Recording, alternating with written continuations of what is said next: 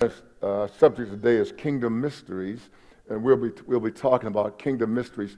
Jesus said to his disciples, "It has been given to you to know the mysteries of the kingdom." And so it has been given to you to know secrets that others do not know and cannot know, because these things are spiritually discerned. So we don't want to act as though we are not discerning people. We don't want to live a life like the people who don't know God. There is a difference. There is a difference. It's a marked difference. It's like day and night difference. So it makes no sense when we as believers walk like we are children of the night, like we stumble around through life.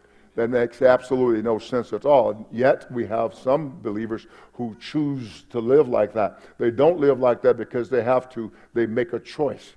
And you can make a choice to stop up your ears and say, "I don't hear you." Remember when we were children? I don't know if you did it in South Texas, but we sure did it in East Texas. Yeah? And we did it all over the world. We know you did it in West Texas and did it in Philadelphia and Ohio and those places.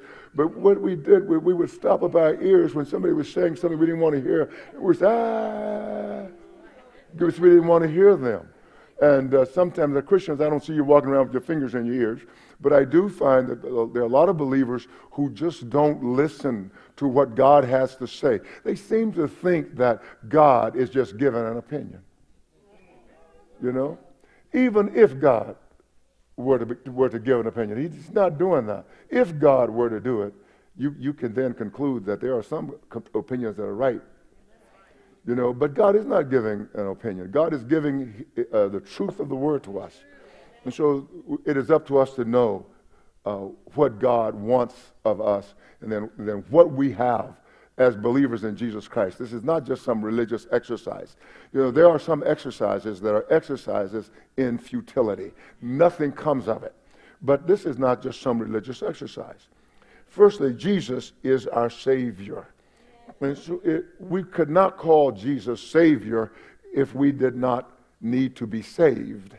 And we were saved by Jesus from hell, from the devil, from the grave. Some say from the world. Yes, that's true. From the world. But we also saved from ourselves. We're saved from ourselves. So one thing we know is, if we have a Savior, we cannot save ourselves. We were in a predicament where we could not save ourselves. We cannot save ourselves. We must be God dependent. You cannot save yourself. You must live a life being God dependent. In Acts chapter 2, verses 38 through 40, the scripture reads, "Then Peter said to them, 'Repent and let every one of you be baptized in the name of Jesus Christ for the remission of sins.'" Be baptized in the name of Jesus Christ for the remission of sin, and there's a connection there. "You shall receive the gift of the Holy Spirit." So when you repent and you are baptized, he says, you will receive the gift of the Holy Spirit. And listen to what he says. "For the promise is to you, to your children, and to all who are far off, as many as the Lord our God will call." Listen what the writer says. The promise is not just to you. You should not be like the man who said to me, "My son's going to hell." I said, "What? My son's going to hell?" He's going to go to hell. I said, "Don't say that." He argued with me. Well, he didn't argue. He attacked me because there was no argument.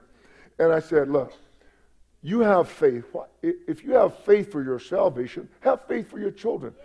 And as I prayed earlier today, Paul told the Philippian jailer, and it's not the only example, many examples. He said, if you believe on the Lord Jesus, you will be saved. Then he says, you. He reiterates it. And your household. And so, yes, if salvation is individual, and we've got some groups, Christian groups who've got that down. Salvation is individual, but it is also familial. Amen. The writer says this is for you. It is for your children. It's for those who are far off. It's for as many as the Lord our God will call. And the scripture says, verse 40, "And with many other words He testified and exhorted them. With many other words, he testified, gave testimony, and encouraged them, saying, be saved from this perverse generation. Not save yourself, but be saved from this perverse, this crooked generation. Now, let me just say quickly here that there are just too many Christians who are conflicted. They're conflicted by this. They overthink things. I'm glad you have a mind. I'm glad that you can think well, but your thinking ought to be sanctified thinking. It ought to be informed by the Scriptures, by the Holy Word of God. So yes, I am a thinker. Don't be proud of being a thinker. You know, nobody ever says, you know, I'm sure ashamed, and I want to apologize for being smart. No, but we always apologize for being emotional. You know, because we think very highly of the thought process, of mental prowess, strength. We think so much of that, and that's a downfall. That is a downfall. Certainly I respect the ability to think. Certainly I want all of you to have education, but don't overthink this thing. The Scripture says, be saved from, not save this perverse generation, but be saved from it. He's talking about the world system. There's a wicked world system that many Christians are trying to prop up, and it's happening all over the world. It tells me this is the real pandemic. All right. Now, let's look at another scripture. This I call the first one, Jesus our Savior. We cannot save ourselves. We must be God dependent. The second thought I want to give you is Jesus is the Savior of the body. Jesus is the Savior of the body. So you can't save yourself. Somebody saved you, and his name is Jesus Christ. He is the Savior of the body. So then I must, and you must, we must, look to him for salvation. And salvation is not just getting out of hell. Salvation is living an abundant life right now. Living as the lights in the world, in a world of darkness. That's what salvation is. That's what it means. It means being right with God now. Doing what God wants now. So that we don't see him later on and say, I just didn't know, because he's going to say that's not accurate unless he says something else stronger. Ephesians chapter 5, verses 22 through 24. We often abuse these scriptures, but I won't today, I promise. Wives, submit to your own husbands as to the Lord. For the husband is head of the wife, as also Christ is head of the church. The husband is head in the same manner as Christ is head of the church. And he, Christ, is the Savior of the body. So Christ is our Savior. Therefore, just as the church is subject to Christ, so that wives be to their own husbands in everything. What do we see here? Do we see female subjugation? Is that what it's about? It's absolutely not what it's about. And everywhere I go, you find that. Now, this is what I didn't plan to say this, but some of our sisters help in the female subjugation thing. It's terrible. They help in that. You know, it's not against God to have women to be free and expressive. That's not against God. God's not afraid of that. You know, we're out of touch. You know, we don't know our history, our Christian history. When Christianity started to spread around the world, that's when women got free. Yeah, they were free. They were subjugated like slaves. And we travel to places where it'll make you cry. It makes me cry here too.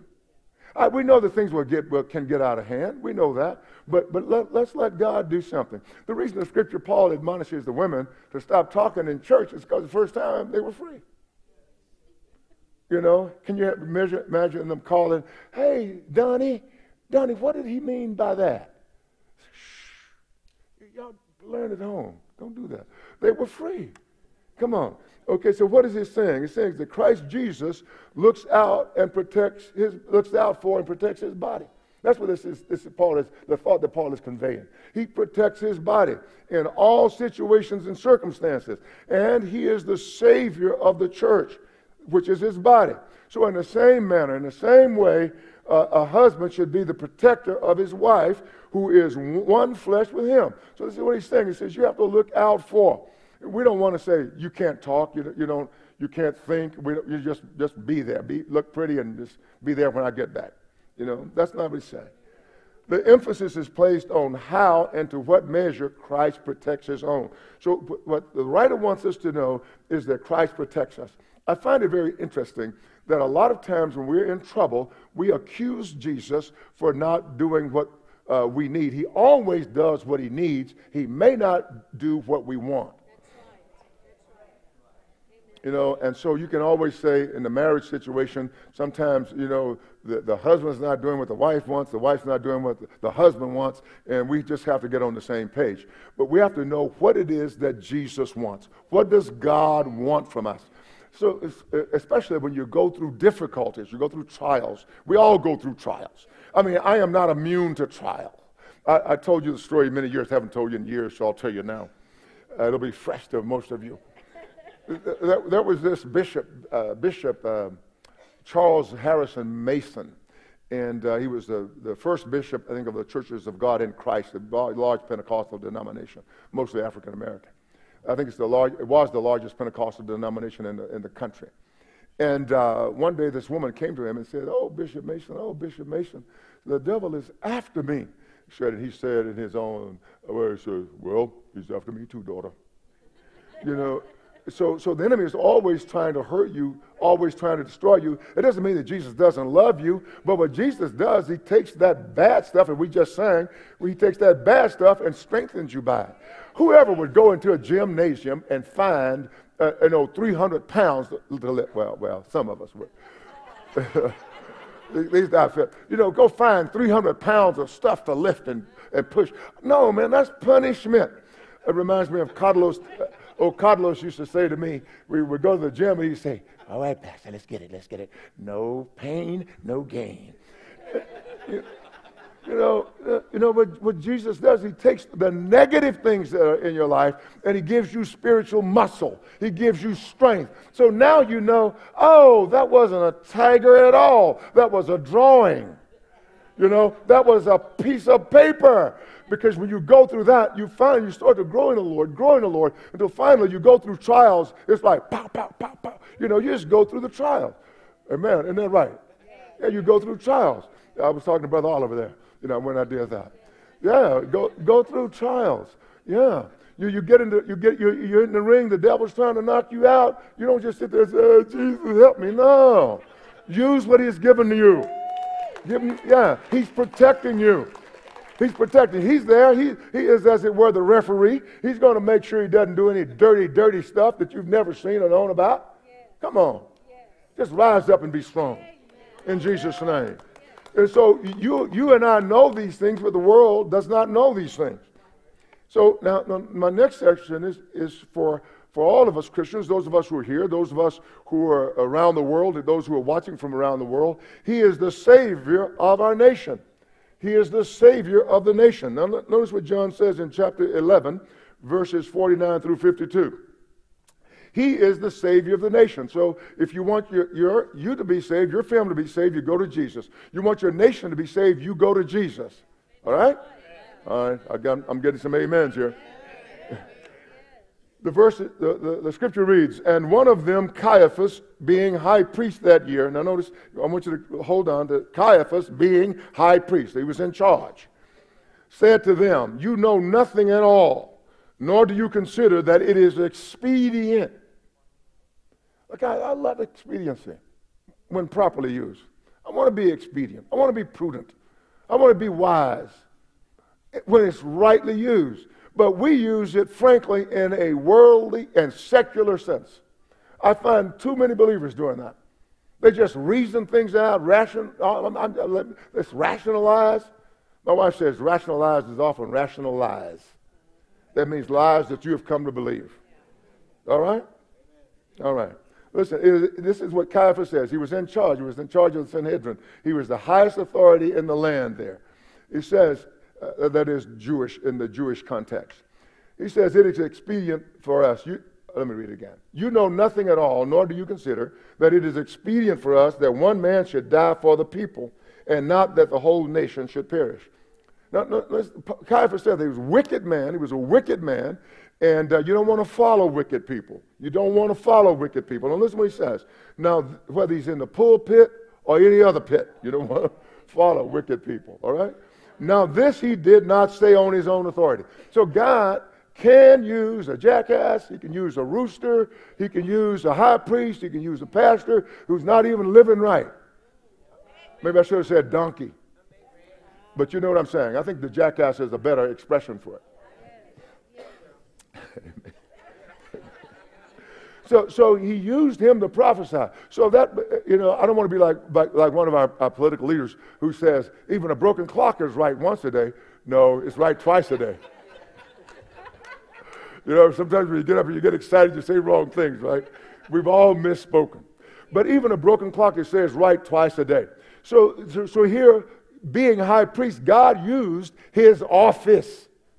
God was not validating Caiaphas. He prophesied. He said, don't you know? Don't you know anything? Don't you consider anything? Don't you know nothing at all? You know nothing at all, he said. It is expedient that one man should die for the people. One man should die for the people, and not that the whole nation perish. That was always God's idea. That one man would die for everybody. And this man said the right thing, but he did the wrong thing. Are you with me? These are mysteries that you know. By your Bible, your Bible teaches you these things. I mean, you don't ignore it because it does not agree with some position you have somehow worked up. All of us ought to be challenged in these times. Doesn't matter where you stand. Everybody ought to be challenged. If you're not being challenged, if you just think you got it and they're wrong, you're wrong. Everybody. All right. They tell me, one of my granddaughters said, Pastor, when you come back from mission trip, you don't preach at all. Others say, no, when you come back, you're hard. So maybe they know nothing at all. Okay. And listen, he said, let me find my place. Yes. He says, okay. Now this he did not say on his own authority, but being high priest that year, he prophesied that Jesus would die for the nation, and not for that nation only, but also that he would gather together in one the children of God who were scattered abroad. He says he's going to gather in one the children of God who were scattered abroad. So this is what God is doing right now through Jesus. He is bringing his church together around the world. I think for just a great event, for a great move of God. You see, the problem here in this story, God will save a nation. I'm saying it to Americans, but I'm also saying it to every nation where I go. God will save your nation. You have to give it to him. He doesn't say he's going to save the nation from a worldly perspective. He's not going to do that. He's not going to do that. But this is what he does promise. He says, if my people who are called by my name will humble themselves and pray, turn from their wicked ways. Come on, it's dependent on you, not on somebody that you elected. We always want to give it to somebody else. Whether it's your congressman, your mayor, it doesn't matter. It's up to you, the people of God. You have the secrets. You know the mysteries. They don't. Well, where are we? We're going to give account. That's why I'm preaching. We're going to give account. Caiaphas had more concern about carnal things than kingdom things. Here he was, God's high priest, but he had more concern about carnal things than spiritual things.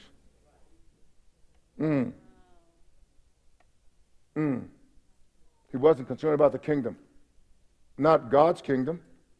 He made a decision to protect his interests rather than the interests of God. He made a decision to protect his interests rather than the interests of God. God's plan was to save that nation, but not in a carnal or natural way. God's plan was to save Israel. Those offers that Jesus made to Israel were genuine offers. If you are willing to receive it, John the Baptist, he says, this is Elijah who was to come. If you will receive it, we'll save everybody. That's what Jesus said. And so right now, I think the same plea is to the church of Jesus Christ. If you are willing to be what I called you to be, I will change things around you and I'll come for you.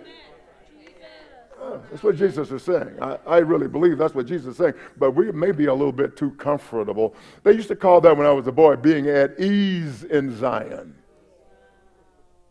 We may be a little bit too comfortable. All right, let me get to some sweet stuff. But before I get to that, let me go to this one.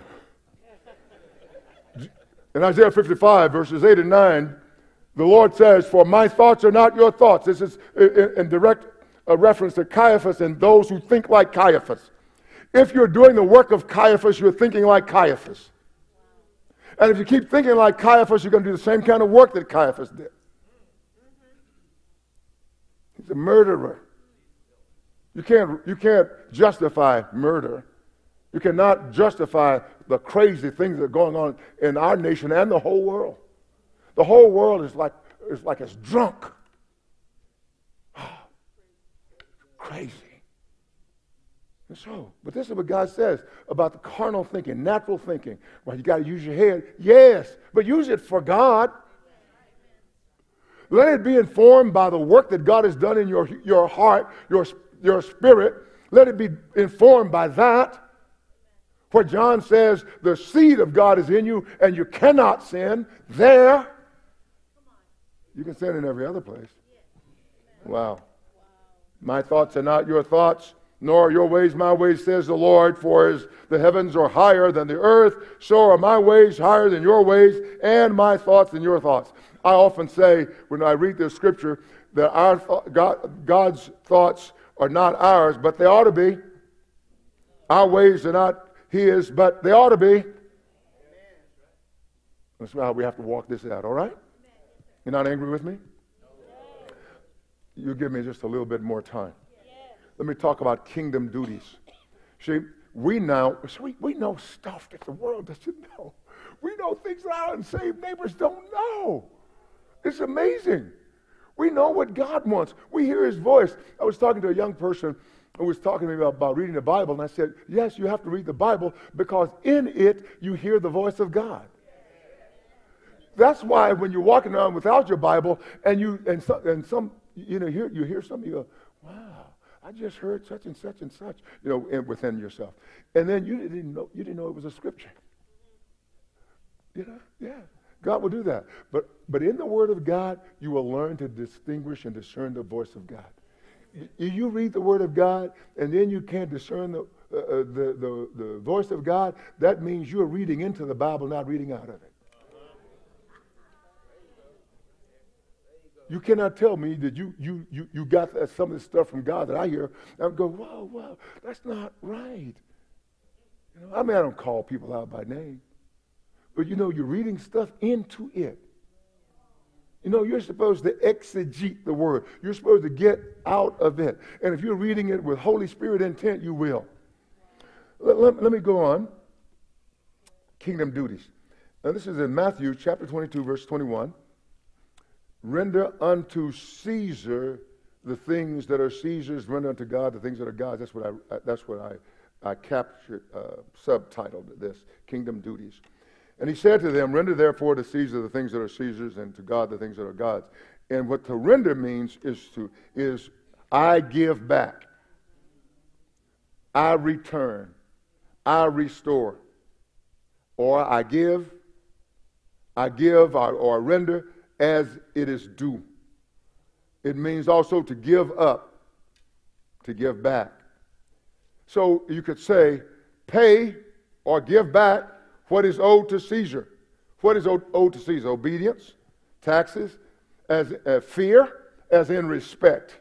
Fear is owed to Caesar. Honor is owed to Caesar. Is a gift to honor. That's what Scripture says. Let's read Romans 13, 1 through 7 quickly. Okay, let's read. Let every soul be subject to the governing authorities. It means you submit to the governmental authorities. For there is no authority except from God, and the authorities that exist are appointed by God. It doesn't mean, in our context, it doesn't mean that if somebody that I support is in office, then I submit. If I don't support them, I don't submit. Doesn't mean that. And you have guilty Christians, right, all over the place. You know, we're divided in our political views and whatever. And if it's the person I don't like, I don't want to submit. We submit to big things, but we do not submit in everyday things so much. We don't. Now listen to what he says in verse 2. Therefore, whoever resists the authority resists the ordinance of God. What he's saying is, God is saying, I want order, I want peace, and so don't cause trouble. We're saying to Christians. All right? He's saying that to me, he's saying it to you. Don't cause trouble. You know, he said, whoever resists the authority resists the ordinance of God. So it means that if I am a troublemaker in my society, I am not serving God. But these are things we know that the world doesn't really know. If I am a troublemaker. Now, it does not mean that you cannot be an agent of change. You can be that. But you have to do these things the right way. See, when Paul went around preaching and casting out demons and whatever, he got a beating sometime. But you never hear where he pulled out his revolver. He never pulled out a sword. You never, tell me one example. Now, Peter, oh, stop that. After Peter was filled with the Holy Spirit, he was something different. But you never find that. You never find that in the scriptures. You never find them doing the things that we sometimes justify. All right? Now, but we know that these things are not justifiable. So let me hurry on. So whoever resists the authority resists the ordinance of God, and those who resist will bring judgment on themselves. For rulers are not a terror to good works, but to evil. Do you want to be unafraid of the authority? Do what is good, and you will have praise from the same. For he is God's minister to you for good. But if you do evil, be afraid, for he does not bear the sword in vain. For he is God's minister, an avenger to execute wrath on him who practices evil. Therefore you must be subject, not only because of wrath, but also for conscience sake. That word that you must be is you ought to be. It also has the same, the Spanish word is deber, the verb deber, which means ought to. You have a duty to. It's owed. You know, it means to be owed. So you and I owe respect. We owe Christian conduct because God has made us that way. And it also can mean, in another context, to be legally or morally bound.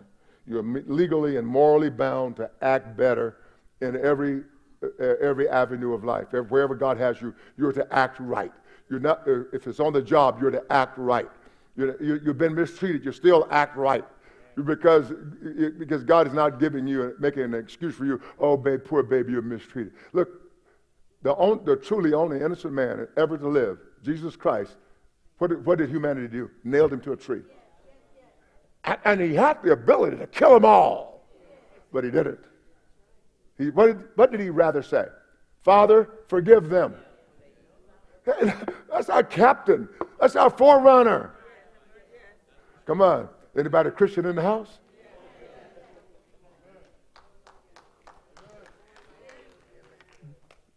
Come on, man. We got to get this thing right.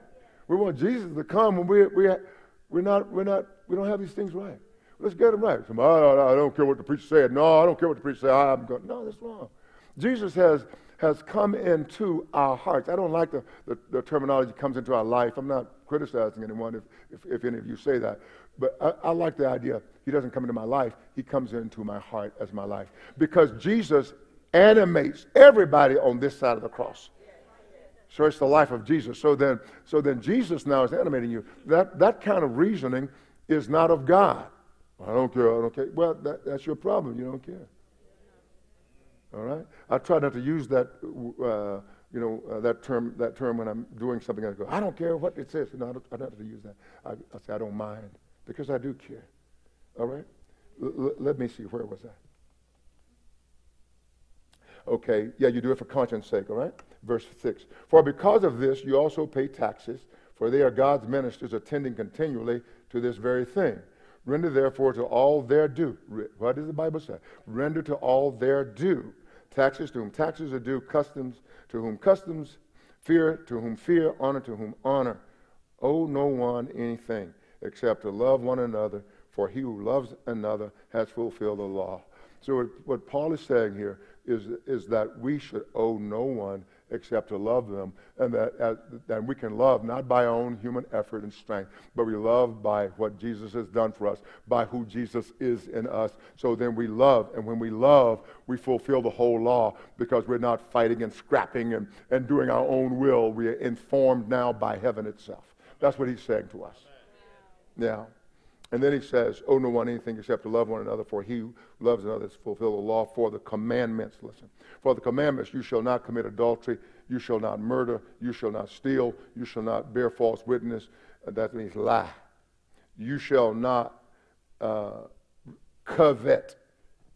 And if there's any other commandment, all are summed up in this saying, namely, okay, So namely, you shall love your neighbor as yourself. So what Paul is saying is, if you have the love of God, which you do if you're a believer, you got to use it. You can't be on the side of the road and say, what's going on? Say, I'm out of gas, I believe. And we go in there and say, no, man, you got a full tank. What's going on? Do you take this key? Do you turn it on? Come on. That's where we are. Oftentimes we're believers. We're kind of stuck in life, right? And we act like, well, we're out of gas. No, you don't. You have the love of God because Jesus gave you the love of God. You have the love of God. It says, so the love of God takes care of adultery, takes care of murder, takes care of stealing, takes care of lying, takes care of coveting. And if there's any other thing, it takes care of it, the love of God. That's what he says, you shall love your neighbors yourself. Why does Paul say this? Because love does no harm to a neighbor. Therefore, love is the fulfillment of the law. What he says, love does no harm. So then when God has given us the love of God, you and I have the love of God in every situation. We still have the love of God. Well, are you walking in it? It's up to you to walk in it. If you buy me some new shoes and I come in here barefooted, shame on me. Right? Because I have shoes, I should walk in them. We have love like that. Hallelujah, somebody. Amen. I thank you so much, Jesus. Let's pray. Father, thank you for the word of God today. Thank you for what I was able to share, and that which I was not able to share, we'll do it another time. Thank you so much for the mysteries of the kingdom that you've given to us, a way of living, a way of understanding that the world does not know or does not have. We bless you, Father God, in Jesus' name. Amen. Amen. Amen. Could you give the Lord a hand? Would you mind doing that? Amen. Amen.